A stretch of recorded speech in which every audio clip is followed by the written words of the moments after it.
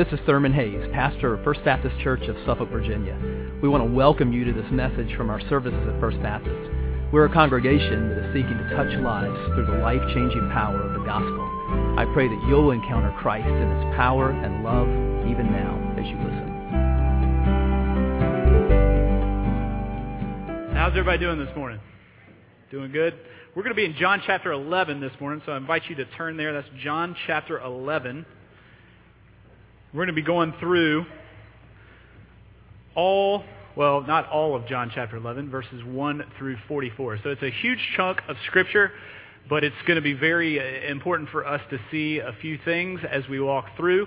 Just so you're aware, we're going to have 2 points, and they're going to kind of come towards the end. So if you're keeping score, you can be on the lookout for those a little bit later in the message. So John chapter 11, upstairs in student ministry, we've been recently walking through the 7 I am statements that Jesus makes in the book of John. So there's 7 of these statements. And what we wanted our students really to see is that we can't confuse, as believers, we can't confuse knowing things about Jesus with truly knowing Jesus. Does that make sense? We can know a lot about someone without truly knowing them. To truly know them means to know their hopes, their dreams, their desires, their fears. That's what it means to truly know someone. And we wanted our students to truly know Jesus, and so we walk through these statements. Why is that important, though? Why is it important that we truly know Jesus on a very foundational and relational level? Because when we know Jesus, our confidence in what He's done grows. Our confidence in what He's done grows when we truly see Jesus. Paul puts it this way in 2 Corinthians 3:18. He says this, "We all, with unveiled face, beholding the glory of the Lord, are being transformed into the same image from one degree of glory to another. For this comes from the Lord who is the Spirit." So what happens is when we see Jesus face to face, unveiled face, as Paul says, when we see Jesus in that way, we are then transformed from one degree of glory to another. And it's a marathon. It's not a race. In our society, we love the microwave culture. We want it now and we want it fast. I think of Little Caesars hot and ready pizzas. That's how we live our life nowadays. But it is a marathon. It's a painstaking process, being molded and shaped into better image bearers. But that's what Jesus does. That's what God does, and that's what the Spirit does in us. And so, as we jump in this morning, I'm going to pray, and then we'll mow right through John chapter 11. Let's go to the Lord in prayer. Father God, we're thankful for this time in Your Word. God, we pray that Your Spirit would penetrate our hearts. God, that You would step on our toes, that You would confront us, confront me. Father God, that You would lead us to repentance, that You would humble us, that we would see Christ's humility, and as people who are the called out ones, that we would emulate that humility. And so, Father God, bless this time as we dive in. It's in Christ's name we pray. Amen. So as we jump in this morning, I want to ask, think of a situation in your life where you have to have radical trust in someone else. A situation in your life where you have to have radical trust in someone else. I can think of a few. I've been on a quest of sorts for the perfect haircut, okay? I love getting haircuts. They're fun to me when people just play with your hair. I mean, you have to pay them at the end, but that's okay. But they play with your hair, right? But it takes radical trust to sit down in front of somebody with some trimmers. Because if they get the wrong guard, if the guard falls off, they're going to mow a racing stripe right down the middle of your head. And it's not going to be a good thing. And you pretty much just have to live with it for a couple of weeks until it grows back. So that's a situation where I think of that I have to have radical trust in someone else. You don't know if they're going to have a bad day, right? Another situation that I think of is skydiving. Anybody ever skydived before or skydived? A couple of people. You're crazy. That's okay. To each his own. You will never, ever, ever find me skydiving. Okay? I'm not going to say I'll never jump out of a plane because you never know what kind of situations you get yourself in, especially as a student pastor, but I will never, ever skydive. My sister did it, enjoyed it, but there's never going to be any way you're going to get me to strap myself to another human being, place my life in that person's hands, because there again, you don't know what they're going through.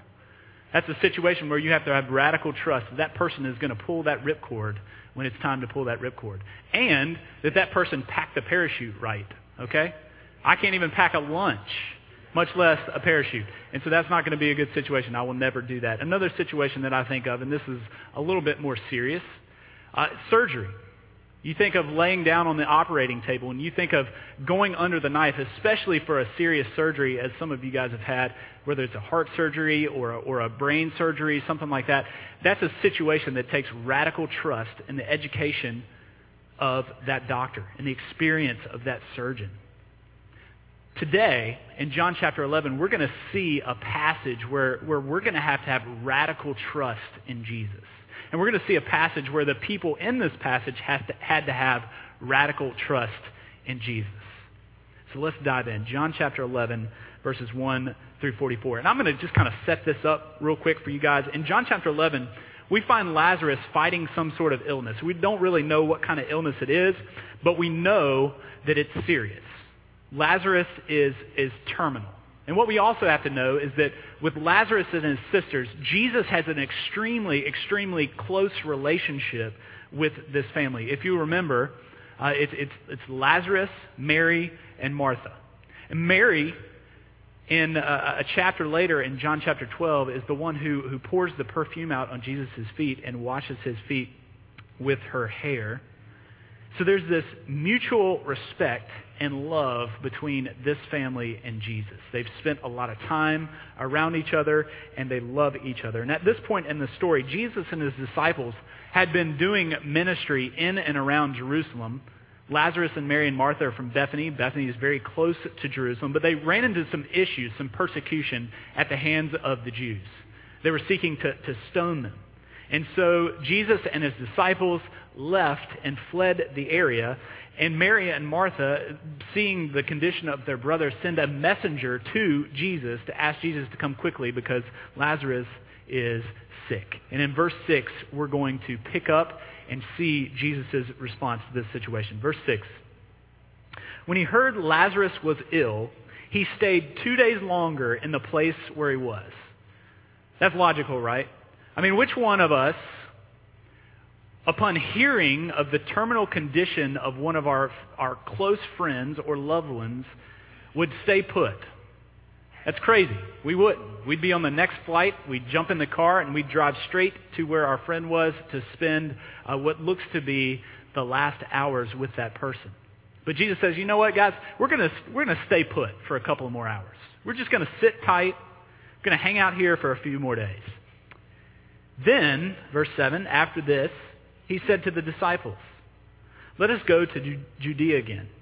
The disciples said to him, Rabbi, the Jews were just now seeking to stone you, and you're going again. So there's two groups of people really that are trying to have trust in Jesus at this point. You got the disciples, and then you got Mary, Martha, and Lazarus. And they're asking him, why are we going to go there? They were trying to throw rocks at us, big rocks, and they were trying to kill us. Not just hurt us, not just protest, but they're trying to kill. Why are we going? Jesus says, our friend Lazarus has fallen asleep, but I go to awaken him. Verse 12. The disciples said to him, Lord, if he has fallen asleep, he will recover. Now Jesus had spoken of his death, but they thought that he meant taking rest in sleep. And so I love this picture that this passage paints. We almost see Jesus as kind of telling them in just a really nonchalant way, yeah, Lazarus is asleep. Because they didn't pick up that the situation was urgent. But Jesus was really talking about Lazarus' death. And so Jesus had to break it down for him in verse 14. Then Jesus told them plainly, Lazarus has died. And for your sake, I am glad that I was not there so that you may believe. We want to hang on to that. We're going to see that a little bit later. Verse 17. Now when Jesus came, he found that Lazarus had already been in the tomb for 4 days. 4 days is significant there. We're going to see that 4-day mark a little bit later in the passage as well, so hang on to that one. Verse 18, Bethany was near Jerusalem, about 2 miles off, and many of the Jews had come to Martha and Mary to console them concerning their brother. So this was kind of like a visitation of sorts. And back in those times, families would congregate and friends would congregate for days at a time, whereas now we kind of do the visitation, and then you have the funeral, and maybe there's some family gatherings, but this was an event. And they're coming together to console the family concerning their brother. So when Martha heard that Jesus was coming, she went and met him. But Mary remained seated in the house. Mary's good at sitting. If you remember a couple of chapters earlier in John, she was the lady who sat at Jesus' feet, and then Martha complained that she wasn't up serving the guests, while Mary was sitting there listening to Jesus and just entranced and just raptured and taken by Jesus. Martha complains, and Mary stays seated, and she gets commended by Jesus. So Mary remains at the house. Verse 21, Martha said to Jesus, Lord, if you had been here, my brother would not have died. So here we see Martha calling Jesus out. Jesus, if you would have been here, this situation wouldn't have happened. So often we do that in our lives, do we not? God, if you would have done something, if you would have moved in this situation, we wouldn't be where we're at now. And I know this passage is going to hit home to a lot of you because a lot of you have dealt with the loss of loved ones. A lot of you have dealt with questions that go unanswered. A lot of you have dealt with suffering and issues in life. And you're screaming out and you're crying out to God, where are you? Why am I going through this? We're going to find comfort in the very words of Jesus in just a moment. But Martha is broken, she's upset, and she's confused. And in verse 22, she realizes her stupidity. And she offers Jesus just kind of some religious platitudes. You guys know what Christianese is? Christianese, that's what Martha does here, I think. It's really funny. Christianese, you think of those things that you say to people like when they're bringing their suffering to you and you know, you really care, but it's really not that big of a deal, and you're like, yeah, I'll pray for you. That's Christianese. Or another example of Christianese, if it's the Lord's will, or God has a plan. Those are those things that we say when we really don't know what to say, and so we just kind of fill the space. And in verse 22, Martha offers Jesus some Christianese. But even now, I know that whatever you ask from God, God will give you. So Jesus, you should have been there, but I know whatever you ask from God, God's going to do it for you. I know that. Jesus responds in verse 23. Jesus said to her, your brother will rise again. Martha said to him, I know that he will rise again in the resurrection on the last day. So Martha is thinking, okay, Lazarus is going to raise again, but it's going to be someday far off into the future. When Jesus comes back, my brother will rise again. It's out there. But Jesus says to her, no, verse 25. I am the resurrection and the life. Whoever believes in me, though he die, yet shall he live. And everyone who lives and believes in me shall never die. And then the question, do you, Martha, believe this? And she said to him emphatically, yes, Lord, I believe that you are the Christ, the Son of God, who is coming into the world. Verse 28. When she had said this, she went and called her sister Mary, saying in private, the teacher is here and is calling for you. And when she heard it, Mary rose quickly and went to him. Verse 32. Now when Mary came to where Jesus was and saw him, she fell at his feet, saying to him, this is going to be common. You're going to recognize this. Lord, if you had been here, my brother would not have died. So here we go again, right? But we see Jesus respond in a different way, and it's awesome. When Jesus saw her weeping, and the Jews who had come with her also weeping, he was deeply moved in his spirit and greatly troubled. He was deeply moved. I want to hit the pause button there. I want to talk about that phrase because we see it a couple of times in this passage. I don't want us to miss this. Scholars say that deeply moved is a terribly kind of deficient translation. Doesn't really translate well from Greek to English. English language doesn't really have a word for this. What this phrase really should mean is to snort with anger. Much like a bull getting ready to charge. That's the phrase here. John Calvin says that Jesus is preparing to enter a ring like a wrestler preparing for the contest. He groans because the violent tyranny of death, which he had to overcome, now stands before his eyes. I want us to see what's happening here. Jesus is entering the ring with mankind's greatest enemy, death and separation from God. He's tapping in and he's entering the ring. And this is when, if you're writing a soundtrack to the book of John, maybe you hear the Rocky theme playing in the background. Jesus is about to go toe-to-toe with death. And what else is interesting? We're going to see in verse 47 that the raising of Lazarus is going to trigger the events that would lead to Jesus' death. This is big. This fight with death is going to start in chapter 11 with Jesus snorting with anger at death, with him yelling in the face of death. But it's going to end 8 chapters later in the crucifixion. Jesus here is about to go full body contact with death. He's going to the cross where he absorbed the curse of death that we deserved. And Jesus is about to snap death's neck. And I never really suggest interrupting a funeral. That's never really a good idea.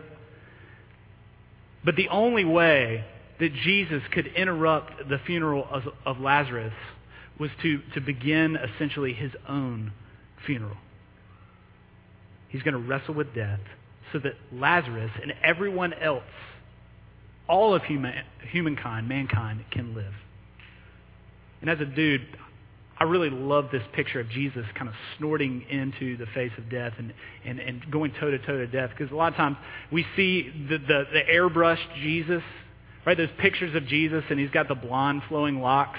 And he's like looking off into the middle distance with rosy cheeks. Right? Pictures of Jesus always make me uncomfortable. We don't know what he looked like. But we oftentimes see that feminine picture of Jesus. As a man, I just love this picture. He's shouting at the greatest enemy ever to face those that he loved. And he's going to destroy it, even though death temporarily takes his life. And so Jesus emphatically is going to say to us, I'm not going anywhere. I came to earth to rescue you. I'm not going to leave you. A good shepherd will never leave his sheep. Jesus was deeply moved. The story continues in verse 34. He said, "Where have you laid him?" They said to him, "Lord, come and see." And then verse 35, famously the shortest verse in the Bible, Jesus did what? He wept. Jesus wept. Such a short, impactful verse.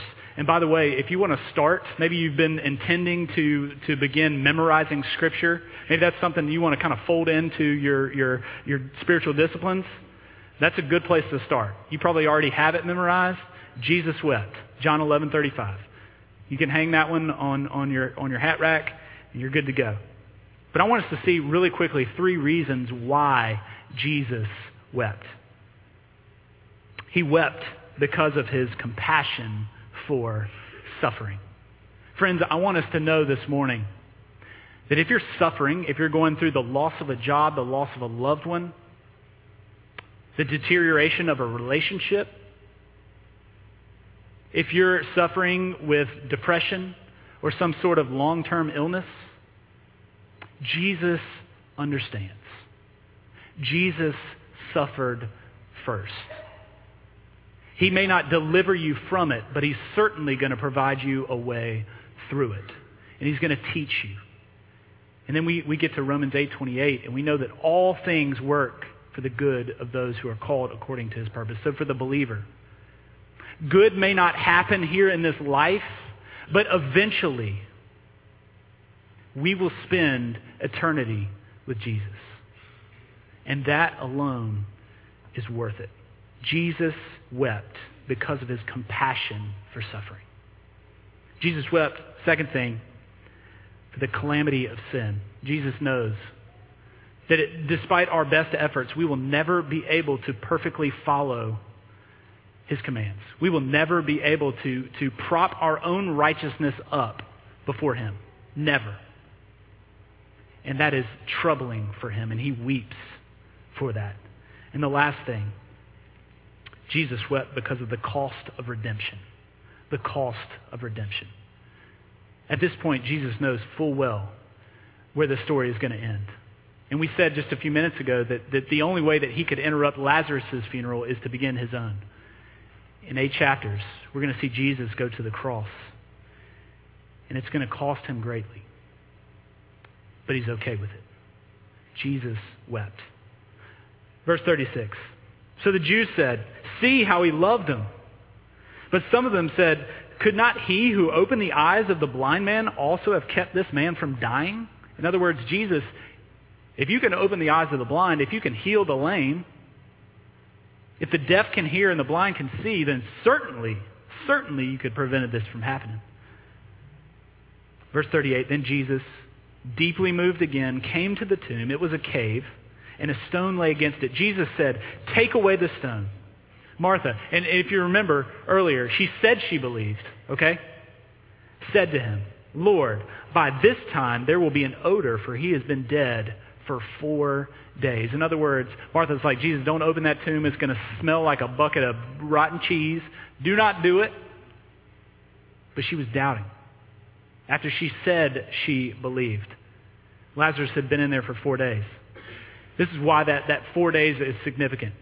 It was Jewish custom at the time for somebody to allow the body to lay for 4 days.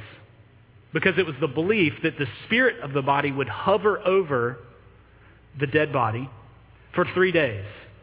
Just to make sure that death was indeed a reality, and then the spirit would go on. And so, other words, what this passage and what John's trying to communicate to us is that Lazarus is D-E-D, dead. I mean, he's dead. Dead as a doornail. I don't even know what a doornail is. But Lazarus is dead, okay? And that's what the passage is communicating to us. Verse 40. Jesus said to her, "Did I not tell you that if you believed, you would see the glory of God?" Right here, Jesus is asking for radical trust and radical belief.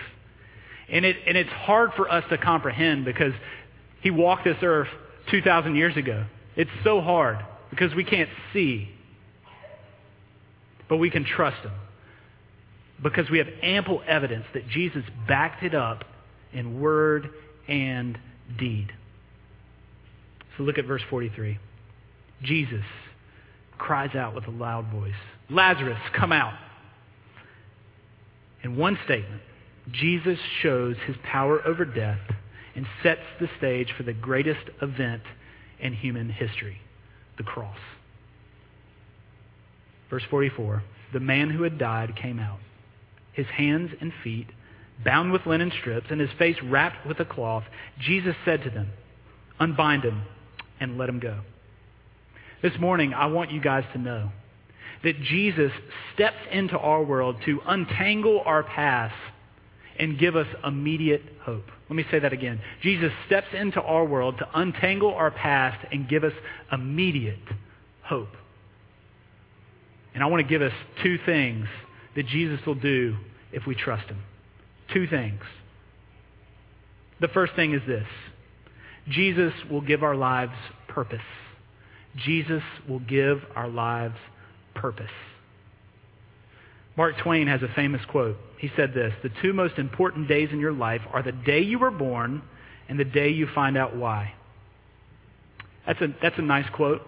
If I could edit it, though, again, Mark Twain's not a scriptural author, so I think I can take some liberties with this one. If I could edit this, I would say it this way.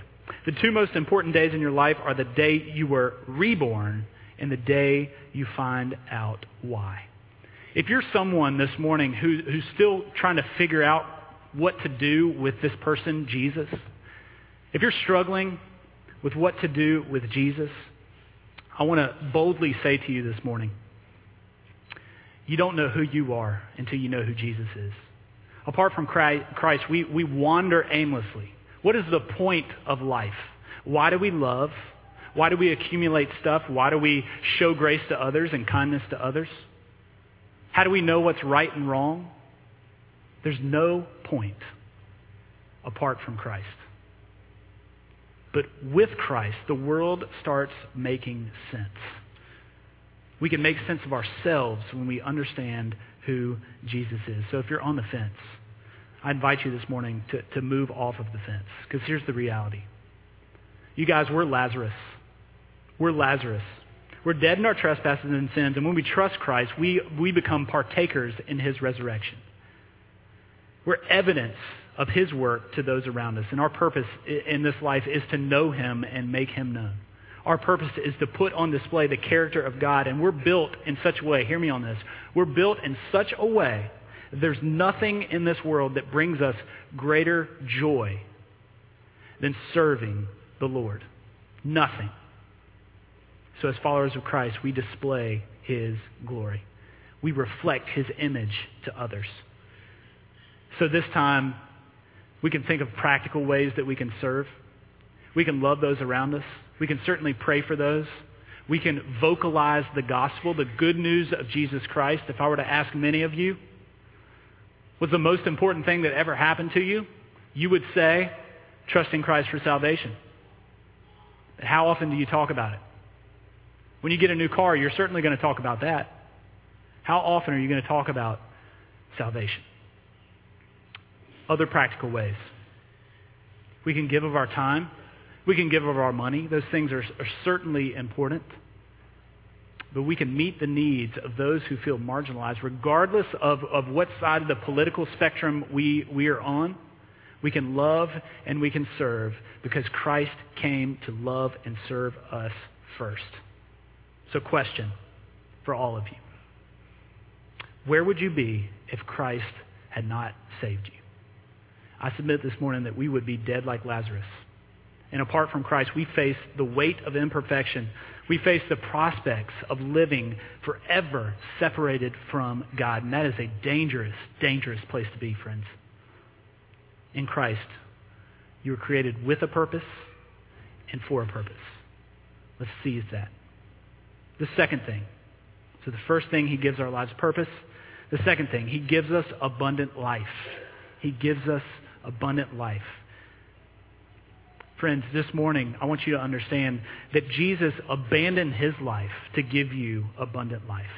He abandoned his life to give you abundant life. John 10:10 says this, "The thief comes only to steal, kill, and destroy. I came that they may have life and have it" what? Abundantly. Abundant life. 1 Corinthians 2:9 says this, "No eye has seen, no ear has heard, no mind has conceived what God has prepared for those who" what? Who love him. In Christ, we get protection and plenty. We get safety and deep satisfaction. Abundant life is not about accumulating stuff. It's not about building kingdoms for ourselves on this earth. It's about having peace. It's about having joy, and it's about having God. That's what abundant life is. And what he's asking us to do this morning, what he's asking you to do, is just simply trust him. Trust that he's good and believe that he's weaving a story for his glory and for your good. That's what Jesus is doing. When I, as a man, stand here and I think of what Jesus did, I understand that I'm someone who's miraculously survived death. Each breath that I take is a gift. Every step is fresh. Colors are more vibrant, and life is more lively in Christ. Now, certainly, non-believers can enjoy the good things that this earth provides, that God provides. God created creation, and he said what? It was good. Now, sin has distorted that, but God has given us good gifts to enjoy. And certainly, non-believers can enjoy those things. But Christians, when we enjoy those things, there's a deeper meaning, a sustaining joy that backs up all of God's good gifts. We're called to enjoy them. And so regardless of our external circumstances, joy and satisfaction are ours in Christ. So this morning, what I want us all to see is that Jesus is alone the solution to the problem of death. He is the resurrection and the life. And that resurrection and life is not some future event that's out there. It can be yours right here, right now. It's available to everyone right here and right now. So if you haven't trusted Christ and you feel the Spirit working and you feel like today is the day, I'm going to be down front. I invite you to come chat. If you've been attending maybe First Baptist for a while and you want to be a part of this body of believers and you want to come forward and join, welcome you to do that as well. I'm going to pray for us and then we'll close out. Let's pray. Father God, we're so thankful for your Son Jesus. God, we're thankful that you made him knowable to us. We're thankful, that, God, that we can stand here and say that we can truly have a relationship with you, that we can pray to you, that you hear us. And we can do so because Jesus made a way. And God, we know that life, that abundant life, is not something that happens when we meet you face to face, but we can experience it here and now. Father God, it's our desire this morning that all would taste and see and know, God, that you are good and that you are for us. So God, no matter what we face in this life, we can boldly march through. God, because we know your Spirit is at work. We know that you are going to work things out for your glory and for our good. And we can trust in Jesus. It's in his name we pray this morning. Amen.